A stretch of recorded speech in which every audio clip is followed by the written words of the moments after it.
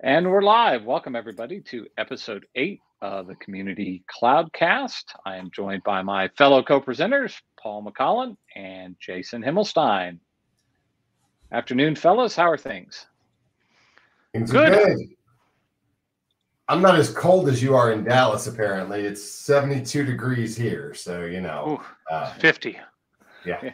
Apparently hasn't worked its way down. Mine shows 37, and when I went outside a little while ago, it felt like it.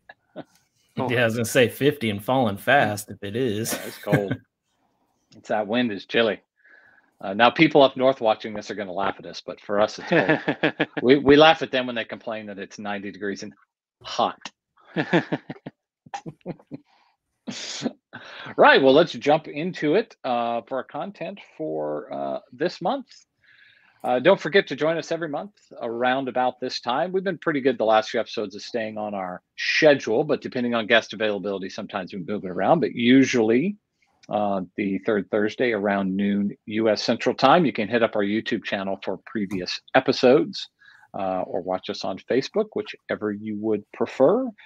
Feel free to comment if you are watching us live. I know a lot of you watch us after the broadcast has been recorded, but if you are watching live, feel free to leave us a comment. If you do have comments after the show, post that into our YouTube channel is the best way to do that, or you can come over to our Facebook page. Drops there. And this month, we're joined by our special guest, Microsoft MVP, Chris Webb. Chris, how are you, my friend? Hey, doing well. Thanks for having me. Been a while since last time I saw you was at DFW Airport. No, we did the conference. ShareGate, not ShareGate. Well, ShareCloud Summit. ShareCloud. Yeah. ShareCloud. Yeah, that's right. That's right. Everything good in your world? Yeah, just been working, doing a lot of Power App stuff, and slowly going from Teams to Power Apps. Power Apps. That's not Teams, friends. You're going to lose your identity. Yeah, I still do Teams too. It's not Teams isn't that complex. Power Apps is a different beast, though. Well, that it is. Well, we feel free to talk about that if you like later. So we'll have a discussion with Chris in a bit about whatever topics he has on his mind. But before that, we want to thank our sponsors, of course, Aptigent.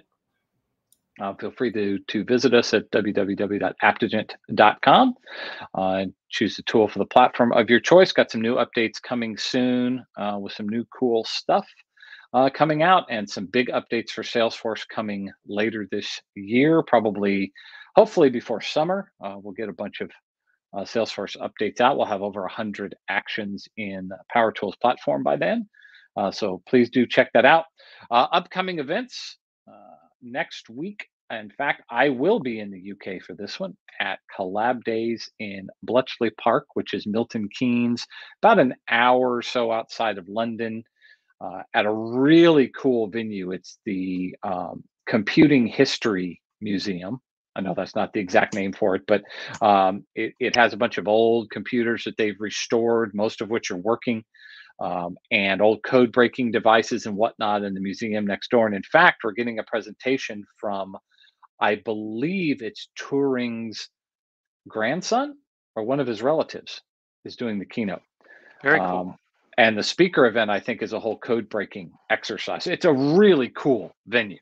And they've been obviously hit hard by the COVID stuff over the last couple of years, not being pretty much shut down. So the proceeds from the event are going to the Computing History Museum to help keep them going.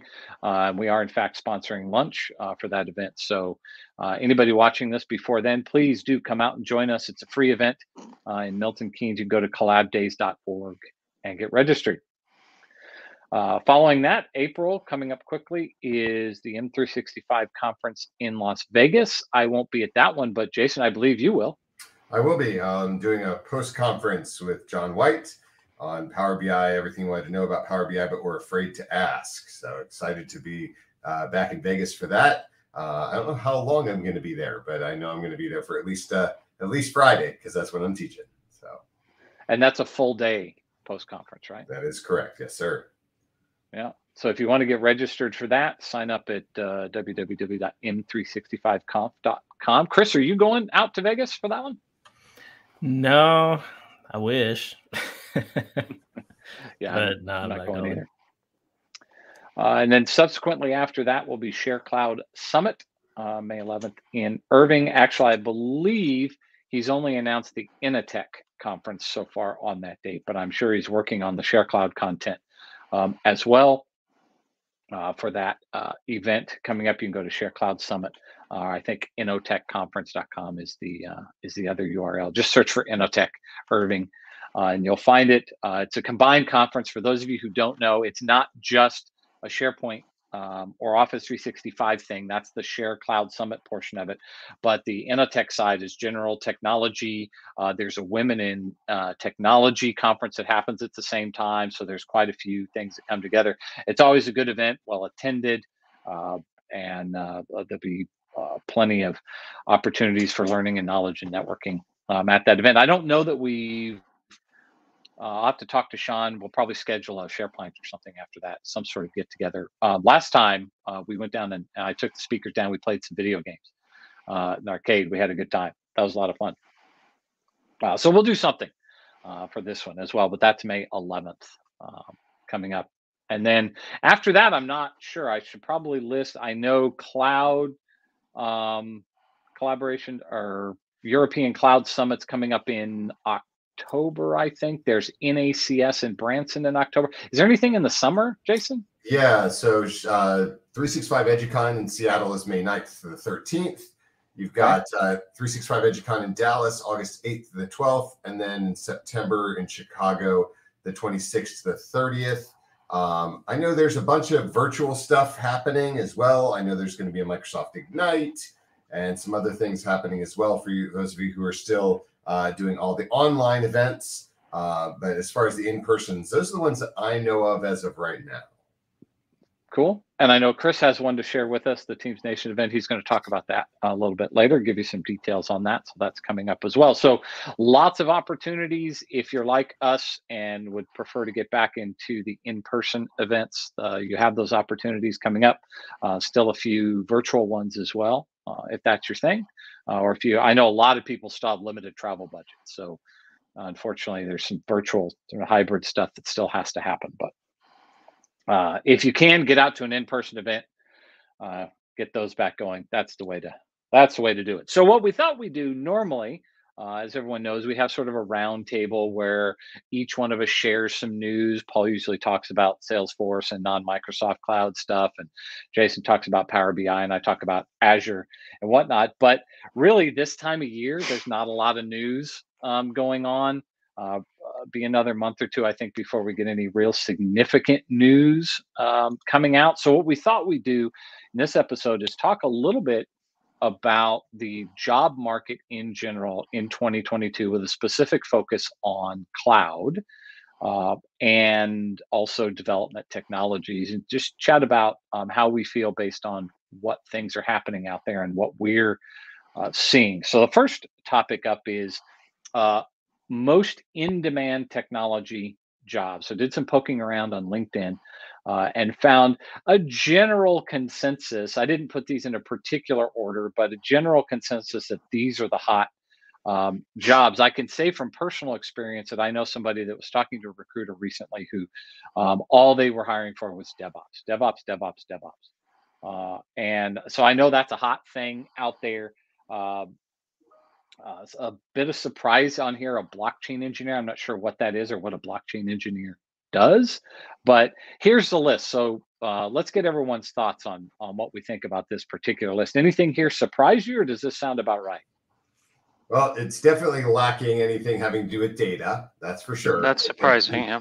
Yeah, it's more of a targeted list towards the engineering side of the house as opposed to the data side of the house. And the other thing that seems to be missing for me here is anything on the UX UI side of the world as well, because I know just in my world, I get hit up all the time about data opportunities. You know, granted, I live in a data-driven world, but you know, from a data perspective, you know, DBA has become a hot thing again. You know, especially given cloud hosting of databases and things of that nature, understanding the need on that side of the house. And more than that, it's on the analytics side of the house and understanding big data and things of that nature. So I think that the scope of this particular LinkedIn Pulse article was very much focused more towards the infrastructure side of the world and to the developer side of the world, because, programmer analysts, I could see that being somewhat on the UX UI side of the house. But DevOps engineering is definitely a huge thing in our space and our world, and cloud architects as well. So I definitely agree with those two for sure. Paul, what's your? So I feel like the surge, because I've been tracking the. Talk for a minute. What's that? So I feel like the surge on data and analytics has dropped down a little bit. I'm sure you get a lot of that, Jason.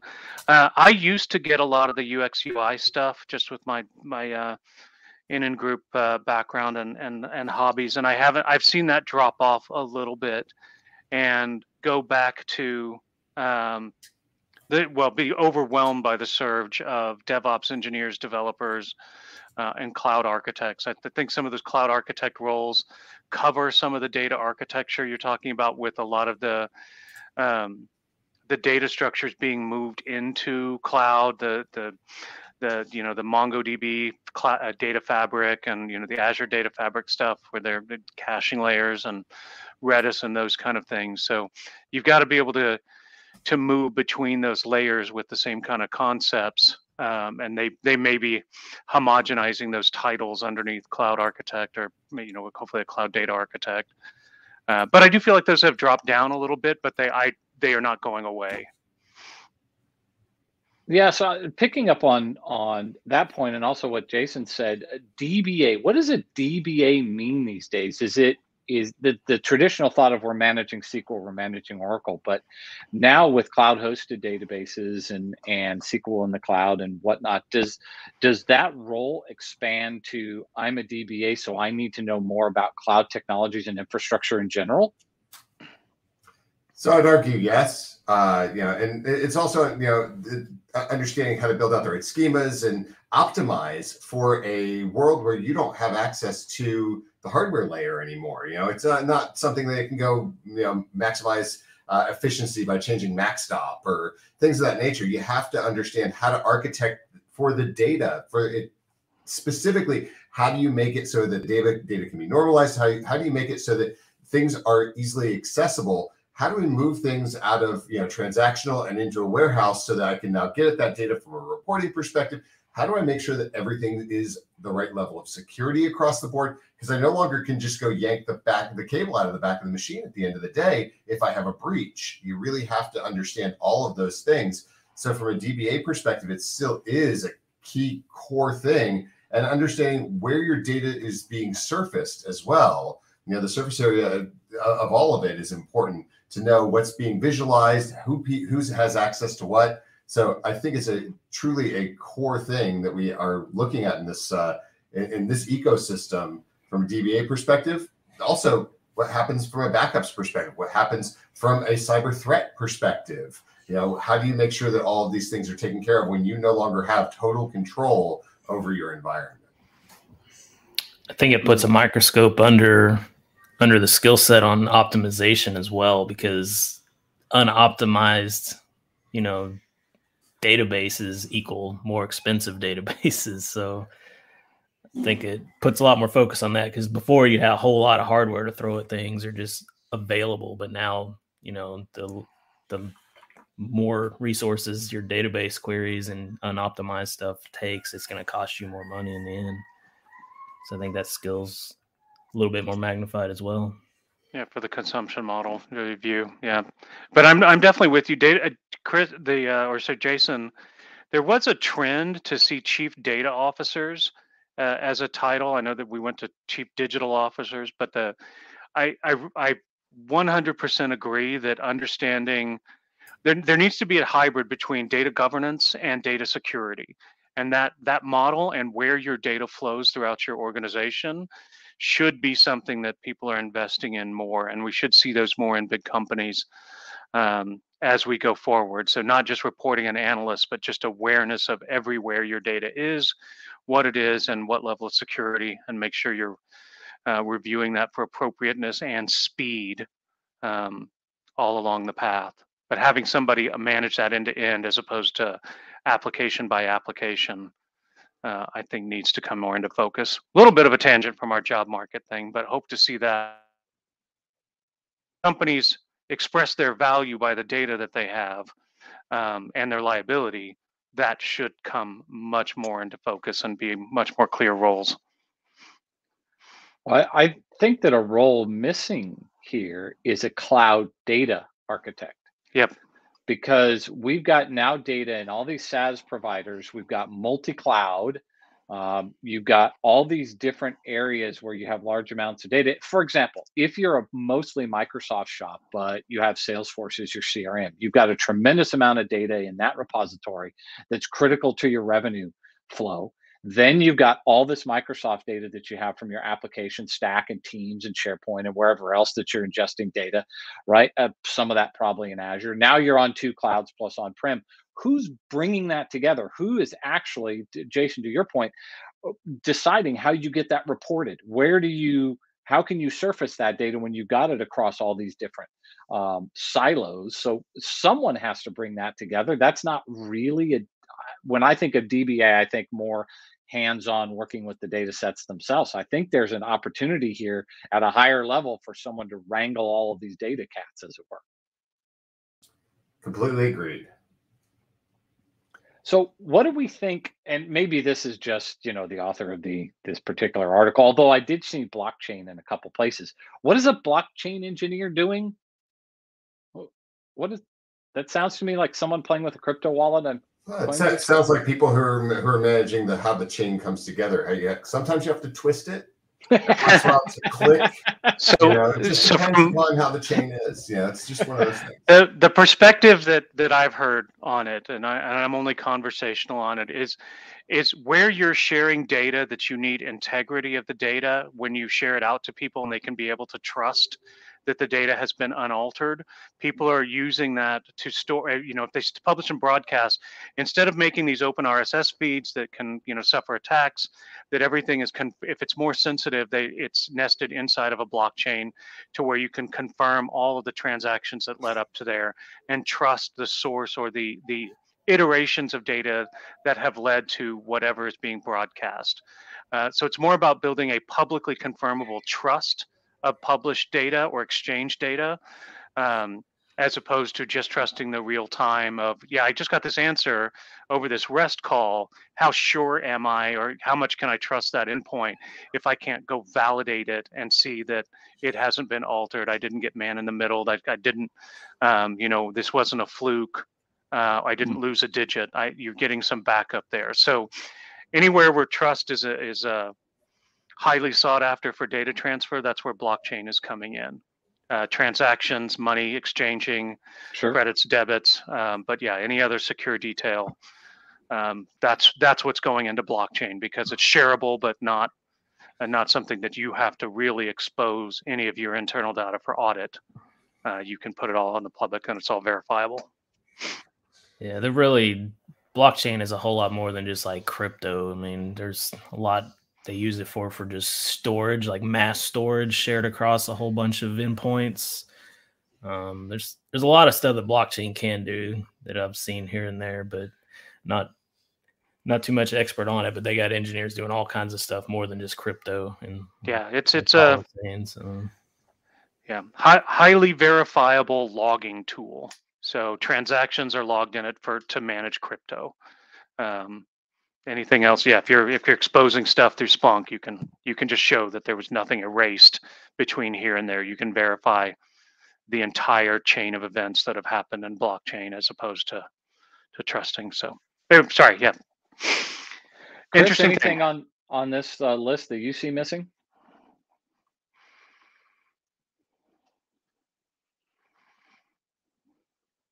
Chris, I think you're on mute. Not sure if you heard me on this one, but anything on the list that you see that's missing? Oh, sorry. Yeah. I don't know what like Power Apps and Power Automate, Power Platform stuff's really starting to. I'm seeing that take off as far as pretty lucrative job offers actually in the market that I've seen for just teaching people how to do Power Apps or even just building apps out of Power Apps. So low-code dev should definitely be something that we start to talk about That should show up more. That's become a first-class citizen in the Salesforce world, and I think Chris can vouch for the fact that in the Microsoft world, you could have a nice career doing just Power Automate and never getting down.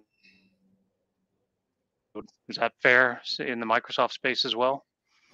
Yeah, I would say so. Power apps, Power Platform in general. I mean, my job has turned from cloud architect into Power Apps developer for the most part, where I'm at now, just because the things that I've built and the demand has just gotten up because of how well some of that stuff works. So I've been reshaping a lot of our organization with Power Apps. So Yeah, Well, and I that's love true to. on other platforms as well. You mentioned Salesforce, but also, there's a lot of people are using things like Monday and Workato and QuickBase and, building business applications. So it's almost like a business applications developer. And I'm not sure what the title is, but yeah, I think there's a lot of room in there, and that's a hot commodity that a lot of people are moving towards. Some maybe reluctantly, but moving nonetheless. Yep, I have fun taking work away from developers and hey, we've got to do this in custom code. It's like, nope, I think I can do that in the Flows platform, and I can do it declarative, just with the drag and drop interface they've got without code, and being able to size it. And they keep growing that platform to where I'm almost not recommending people go learn declarative code or custom code because the growth of the declarative version is expanding so much, at least in Salesforce, and also with the Nintaxes and Power Automates. There's decisions.com, all the other platforms are out there. Just think structured, and there's a platform out there that you can go get into. You don't have to go back and learn what pointers are and object structure and OO notation. I think, yeah, well, and to that point, we're solidly in the add-on space for those types of low-code declarative platforms, realizing that people can do so much, and then they need to take it a step beyond, and that's why we have connectors for Power Automate and Salesforce as well, to help those people take that next step beyond there. So most in-demand programming languages, this comes up every year, right? Doesn't seem to change all that much. JavaScript's still at the top of the list, according to this survey. I was actually a little surprised to see Go down as far on this particular list as it is. I don't see Swift on there anymore, which is obviously just silly because there's a ton of uptake in there. People still developing for the mobile Apple ecosystem, and I have no idea what Kotlin is. Kotlin is a Java platform for Android app development, I believe. I think Kotlin and Corretto, I want to say, are closely related. Let me confirm that really fast. Anybody surprised by the top three here? Top 3, 4? No, pretty standard. So I'll say that JavaScript is getting weird. So I have been the JavaScript guy for forever. Still back to Silverlight days and stuff, but calling those out. But so JavaScript is landing as a language specification on a lot of platforms. So C#, Python, all of those are fairly, running platform specific. You're running it on a Python engine. You're running C#, I still believe, is mostly on the .NET. TypeScript's a library I believe you used within JavaScript. C++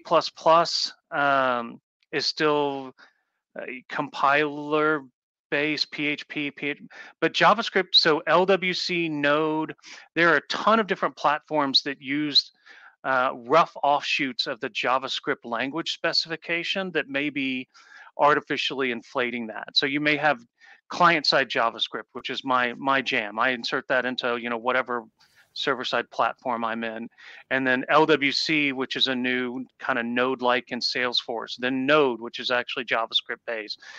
Some of the other Angular and React, I think, all call themselves. They're different stacks, different platforms, but all use a rough offshoot of the JavaScript language, which is a C type, which is number 8, number 6, and number 4.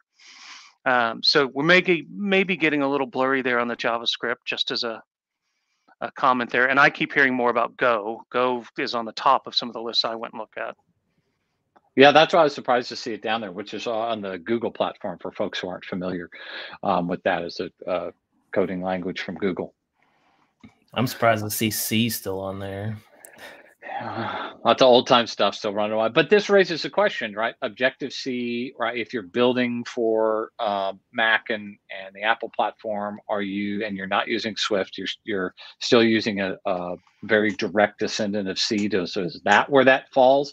I just thought it was not surprised by the top three, really. And I agree, Paul, with your point that all the JavaScript stuff, Node and Angular and all that stuff falls under that particular moniker, I think.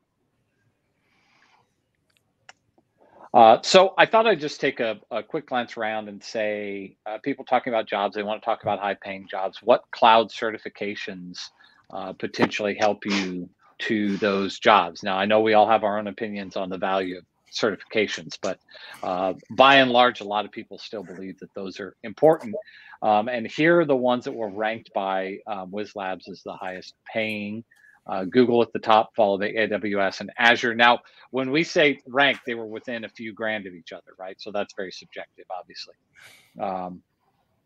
But so let's just have a brief conversation about the actual value of these certifications. Do we think that they help, that having a Google certified professional cloud architect helps you get a good job doing that, or have they kind of gone by the wayside?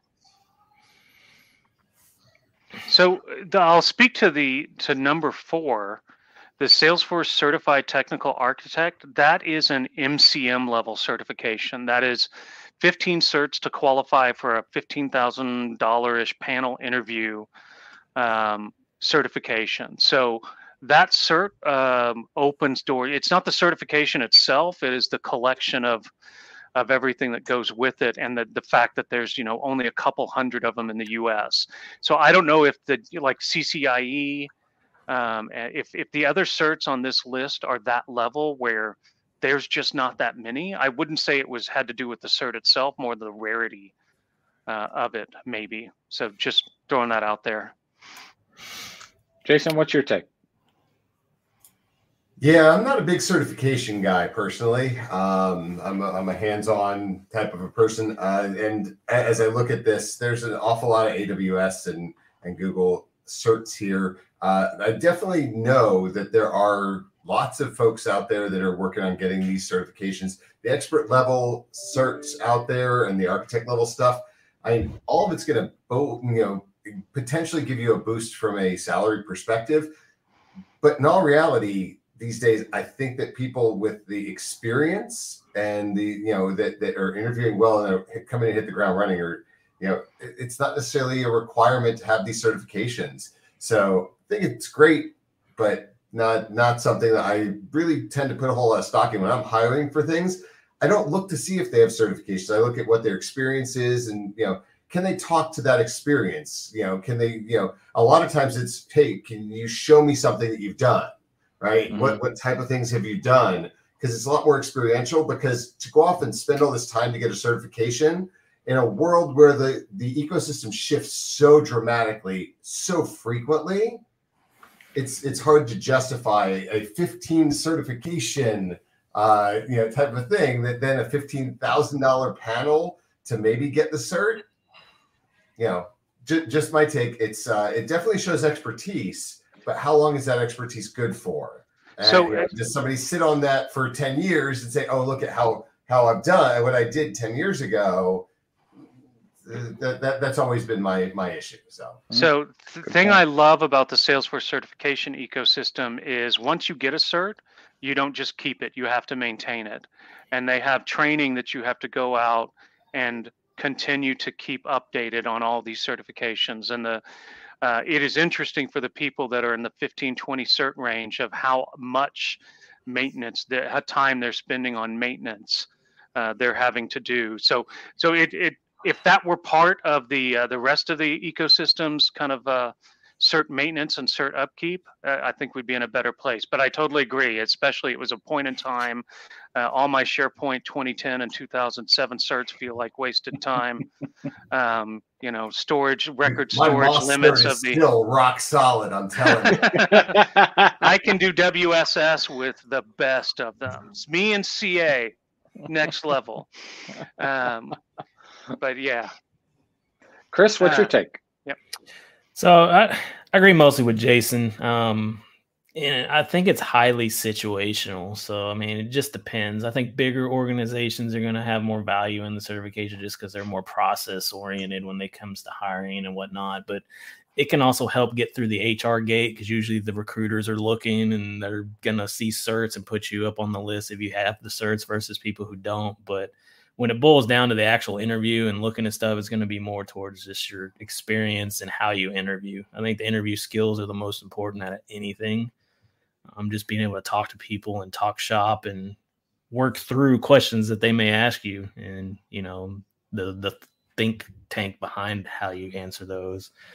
And if you're in like a position that's kind of pigeonholed in a bigger company and you're stuck doing one thing and you can't really work on other stuff, certifications can help come into play because you can learn those and then do them and then have that to show that's your kind of your experience getting into the door versus if you work for small organizations, usually you're going to be working on that stuff before you move up and go out and find another job somewhere else. So it's kind of situational, I think. So, yeah, I think that's a great point. That's a great transitional point. I've actually had them hurt an interview before. People are trying to get certifications to show that they're qualified to get a new job. And a lot of the certifications show you've known how you've been working in the space for multiple years. And if somebody tells me they passed X or Y exam but have no experience in it, then that makes the profile very suspect for me. Like you can't have known all of this stuff except for book memorization, and this isn't supposed to be a book memorization. It's supposed to be a show what you know. Yep, good points. Yeah. Right. So just moving, I think we can all agree on probably what the cloud trends are. We want to get into Chris's content here real quick, but we've talked in the past, multi-cloud and hybrid cloud, big things, AI, edge and serverless, what's going on with cloud-based DR and whatnot. So this is just a tick list. Anything just at first glance that you guys see that's missing from the cloud trends here? Things that you're seeing? That pretty much tick all the boxes. That's pretty broad. Obviously being the data guy, I'd be looking more for, what's happening in the analytics space and big data and stuff like that. But I think multi-cloud, hybrid cloud, all of those things is what we talk about when we're talking about data. So I think in a broader sense, I think it does cover everything pretty well.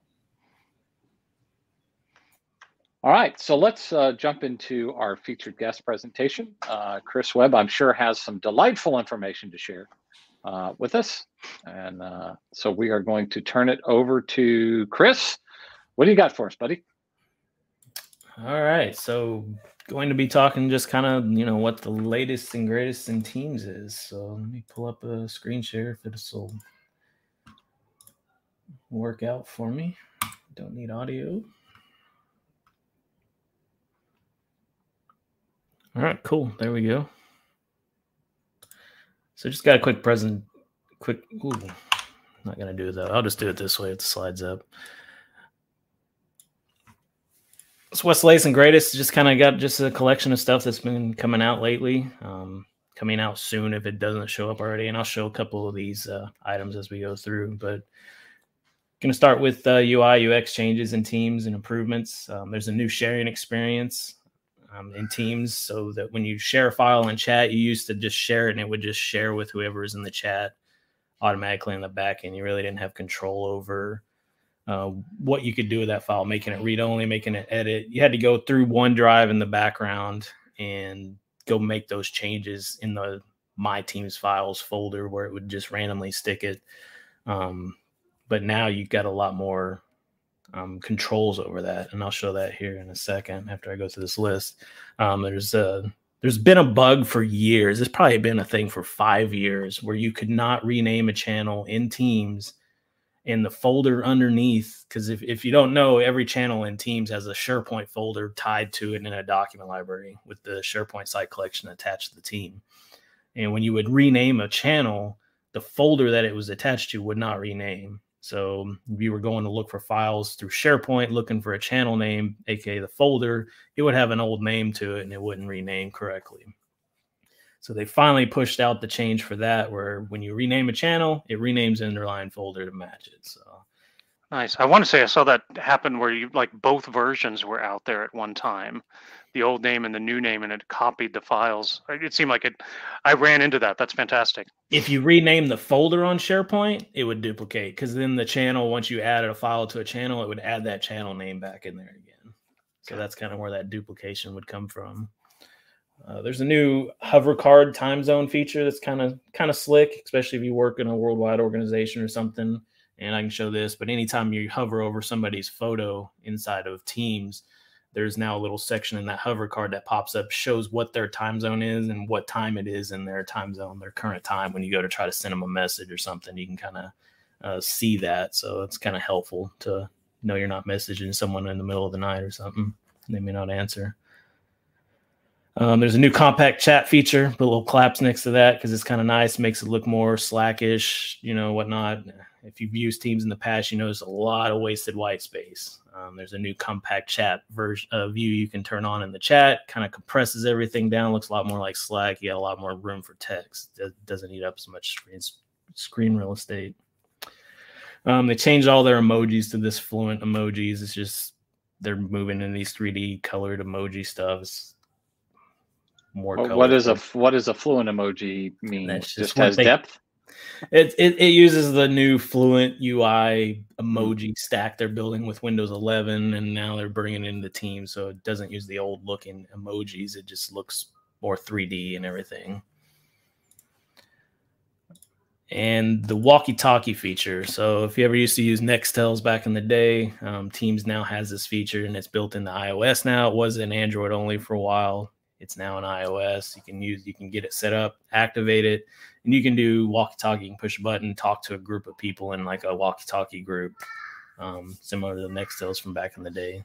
So that has iOS support now. It only works though if you say over after you finish talking. You have to go over, and then otherwise it doesn't work. Anyway, actually, I need to switch. So this is one. Okay, I'm not in public preview. So this is weird because on the community the other day when I was doing the new sharing functionality, it wouldn't work for some people. People were complaining about like the permissions were messed up because they changed them on the back end. Well, apparently public preview does not have the new sharing functionality. So it's still using the old method, assigning permissions, which no longer works. So it's breaking sharing files if you use public preview. But GA has the new sharing functionality feature. So how that makes any sense, I don't know. I've complained to Microsoft about it, so they need to fix it. So that's where we see the demand for DevOps engineers. Yeah, if you have public preview turned on, you don't have the new sharing functionality right now. So make sure you're on GA if you want to check this out or anything. Let me hide this. So essentially, if you upload a file from your computer, we'll just say this activity log file. It uploads now. If you notice underneath here, I got this people in this chat link. You can click here and set your permissions directly whenever you share a file anywhere in Teams.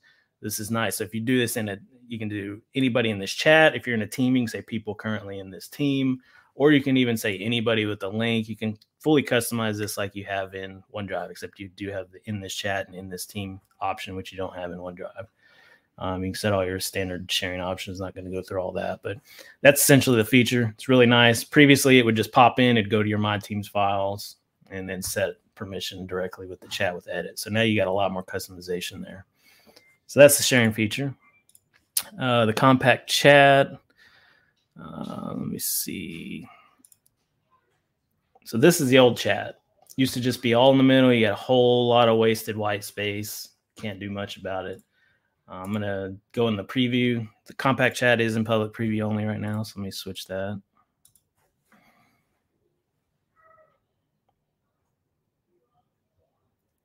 All right, and I still got the same old UI here. If I go into settings, And right here under chat density, you have this new compact feature. You can click on that, and now you'll see I got a whole lot more, less white space. Looks a little more slack. It's got a lot more room so you can read and do your chat. I prefer this a lot more. It's definitely So that's a global change. You can't do it on a chat by chat basis? Yeah, that's a global change. As of now. And it only does it in chat. It doesn't do it in Teams. I don't know if they're ever going to do it in Teams because I know they're working on some UI changes there. So I don't know if it'll ever come there based on some of the stuff I've seen there. So, all right. And the hover card. So if I hover over Sandy here, you'll notice right here underneath contact, it says their current time and the same time zone as you. If she had been in a different time zone, it would pop up with their current time and list what's time zone that they're in. So nice little ad there. The emojis, basically, if you click on any emoji, you can see they're all different now. They used to be just kind of the basic yellow colored emojis. Now they all got the 3D looking, colorful, fluent UI emojis is what they call it. That seems like a solid investment in engineering time. Yeah, thank God. I know, right? I have been waiting. Now I can finally start using Teams. Do I have Clippy? Do we have some Clippy? Right. So here's some of the good news, usable stuff. They have been making vast performance improvements with Teams. I don't know if you noticed how fast I switched public preview over. It loads 10 times faster than it did probably a year or two ago. I mean, Teams was dog slow, ate up so much CPU, and they've slowly just been behind the scenes making things faster, use less CPU, a lot more battery performance. I've seen slides from engineering team that show pretty good improvements across the board. It's just a slide that they just kind of showing, what they've been working on and where, but I just kind of wanted to point that out because it definitely has been improved. Still not there, and they know it, but they've come a long way over the last few years. Some new things in calling that I pointed out that's just recent. They got one-to-one transcription. If you want to add that to a call, you can turn that on. And there's also a SIP gateway that they've launched recently where you can go in. You can use some of the main providers, not everything, like the Polycoms, Cisco's, Yealinks, and I don't know, there was one other one, but that they support out of the box. So if you got some older phones or some phones from those providers, you can actually connect up to the SIP gateway and use those for your calling. So you don't have to buy new phones to use basic hardware calling functionality with Teams calling if you decide to migrate to that. As far as meetings, they've been putting most of their time in meetings ever since COVID, especially. Every few months, the meetings layouts change. There's new features. There's a lot of stuff in the meeting space. If you didn't see Ignite, I believe they announced it or something recently where they're looking into the AR space or the VR space for doing meetings. So if you ever use like VR chat or Alt Space VR, I think Microsoft bought one of those. Yeah, I think Microsoft Mesh is, I think you're talking about, right? Yeah, that's it. That's coming in down the line. It's still infancy, but I think that stuff's cool. We did a VR event after our Teams Nation last year, and it actually worked out pretty well. Especially if you had a VR headset, but you can do it on the PC as well. But it's pretty neat stuff. I think it can be cool, especially if you do have a VR headset and can write on whiteboards and do all of that. I think it's going to be a pretty cool thing if they do it right. So there's one there I'm curious about. Individual NDI audio feeds. Does that mean when they record, it actually can split out individual audio streams? Yep. So the way it works now, it pretty much takes all the feeds into one, but now you actually get an NDI feed per camera or per user coming in. So you can actually, bring in the audio and mess with it, mute, whatever you need to do per user versus... Is that public preview? Is that release? I think it's released. It was on their blog recently, this last month or so. So it's coming soon if it's not already in there. Sorry about the background noise if you hear it. But some of the features I'll go through real quick. Raise hand order. Basically, when you raise your hand now or before in Teams, it would just have a whole bunch of icons that everybody raised their hand. but now it shows what order they click that in. So you can go in order to reply or ask, do you have a question? And it'll say 1, 2, 3, 4, the order of when they raise their hands. There's an auto recording feature, and I'll show how to turn this on. It's kind of cool. So you don't have to remember to turn recording on. When you set up a meeting, you can actually click a box that says auto record my meeting. So when you go into it, you start it, it just records it for you. Music mode's a new thing. They did this for teachers in school mostly, but if you've ever tried, and it's going to actually help me with OBS, because I used to do an OBS feed through Teams meetings to do a bunch of UI stuff and everything, and play sound through my OBS feed as an output through Teams. And when you would do music or anything, that the sound would be real choppy. It would cut it off. It would think it was background noise. So you would get mixed results with that. But what music mode does is put a high fidelity mode on the music or on your audio for your input, and it doesn't try to decode it or mess with the audio feed. It's a more high latency version of that sound. So when you turn that on, even if you use OBS to pump sound through, or if you're playing music instruments or whatever through that audio input, it's going to sound a lot better and be a lot better latency and stuff. It's just its own channel that prioritizes.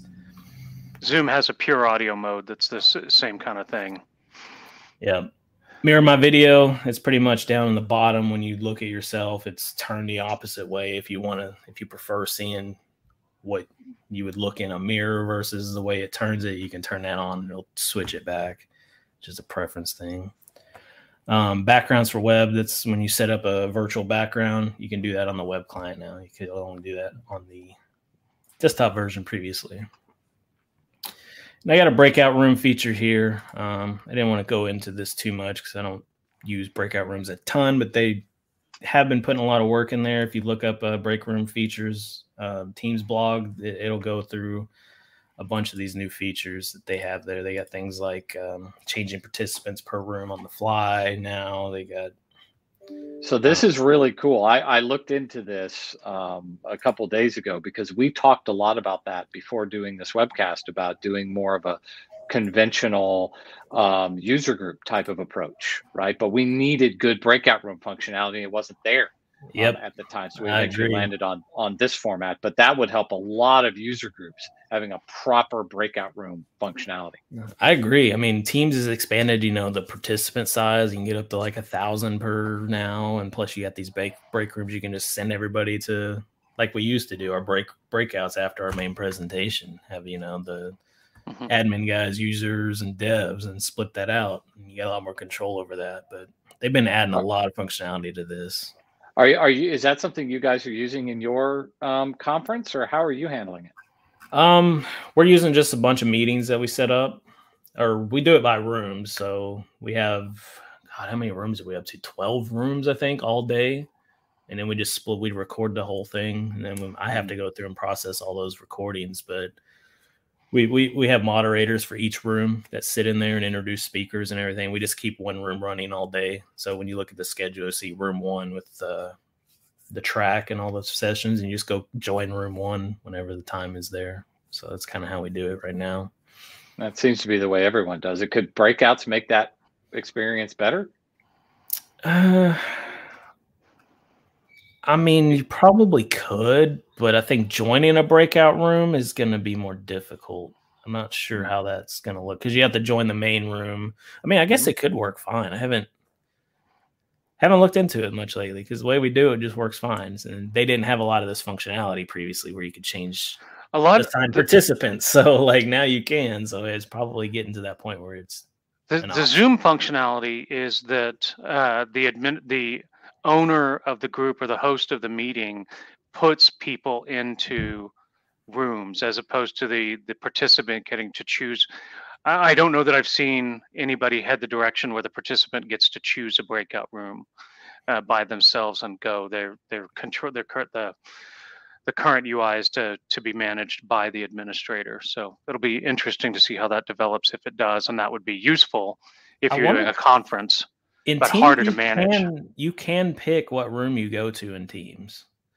You just could not assign participants, and now you can if you need to for them. But you can actually pick what room and breakout you go to. So you can assign, and there's randomizations that they've added to, where you can randomize groups out. They did it for EDU, so you can do like, for the class, just randomly. Yeah, it's the classrooms and out. making sure that the kids go to the right room and don't get to hop in or hop out at will. I think there was some structure planned there, and that's where the functionality I've seen to focuses on. But it'll be neat to be able to see although that from optional. a conference perspective, hopping in and out is ideal, right? That's what you want. You want to be able to jump between rooms. I would think a good experience, much as I really don't like virtual conferences, but a good experience would be a main feed that has all of your sponsor info and rolling videos and promos and all that stuff. You come into that, and then you go into the breakout room that you want for individual sessions. Yeah, I agree. That are on. Yeah. Cool. Yeah, definitely thought about that.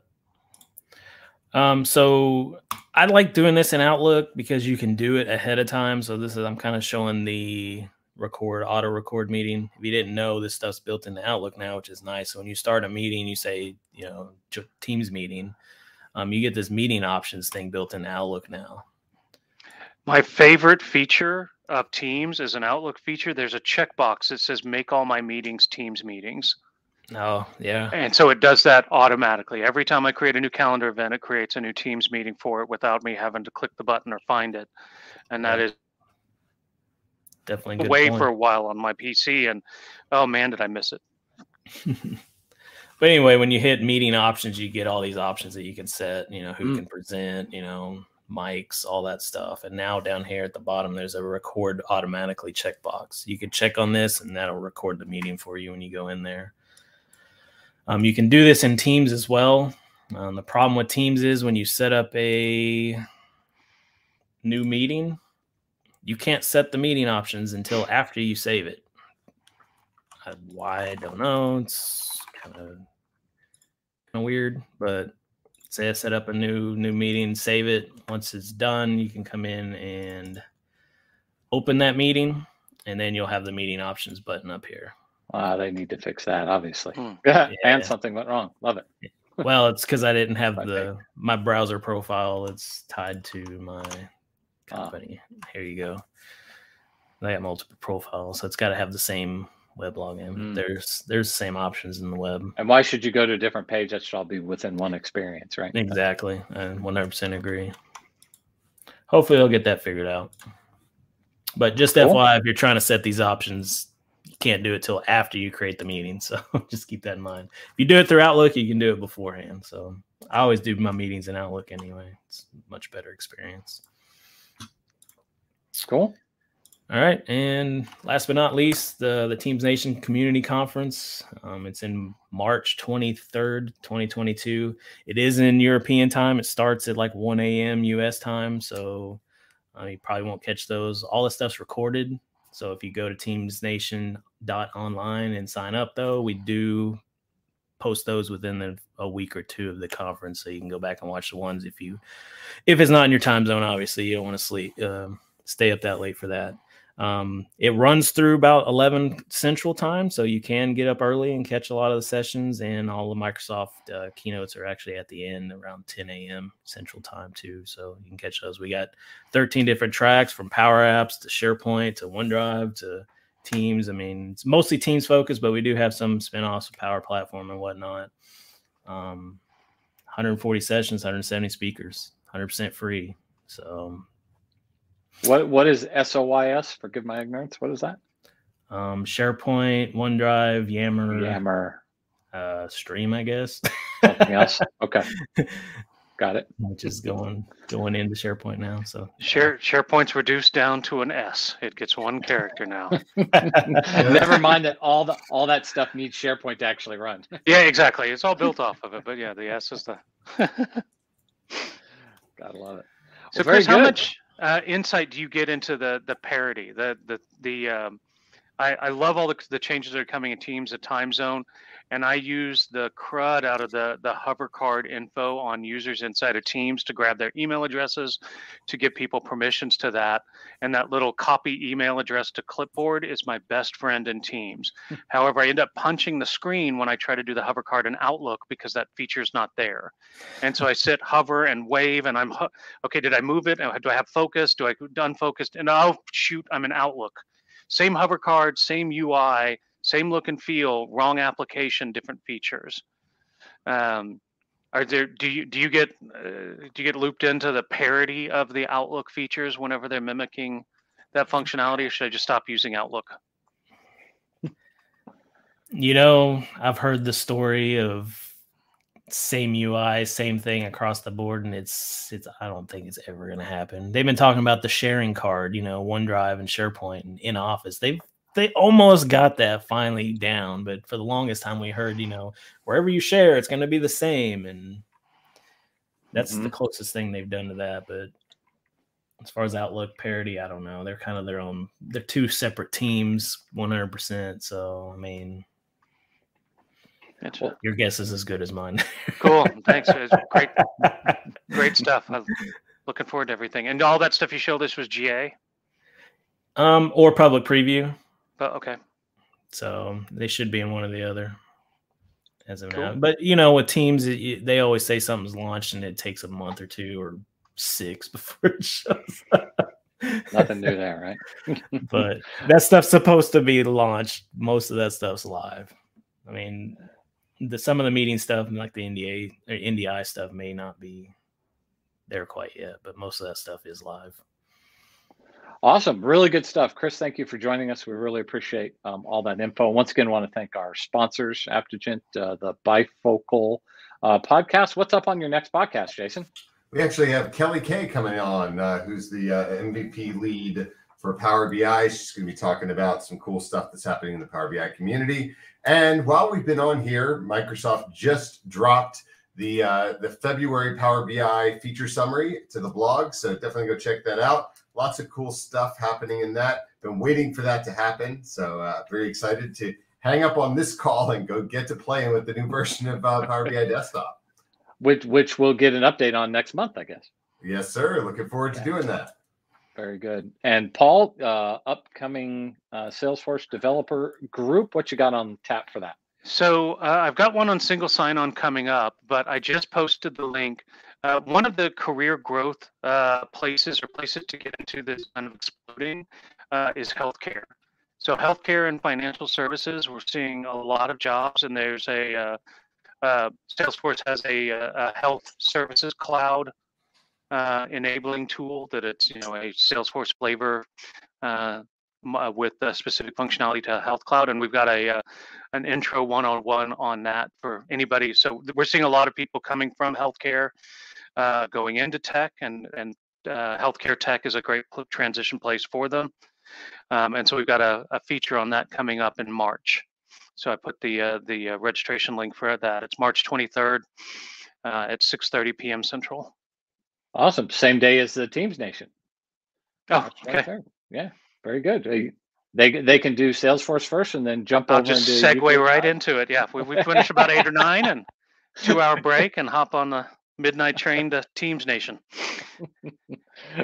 Rock and roll. Well, thank you everyone for joining us. Thanks again to my fellow co-hosts Paul and Jason, to our guest Chris Webb for joining us, and we will see you all next month on episode 9 of the Community Cloudcast. Thanks a lot.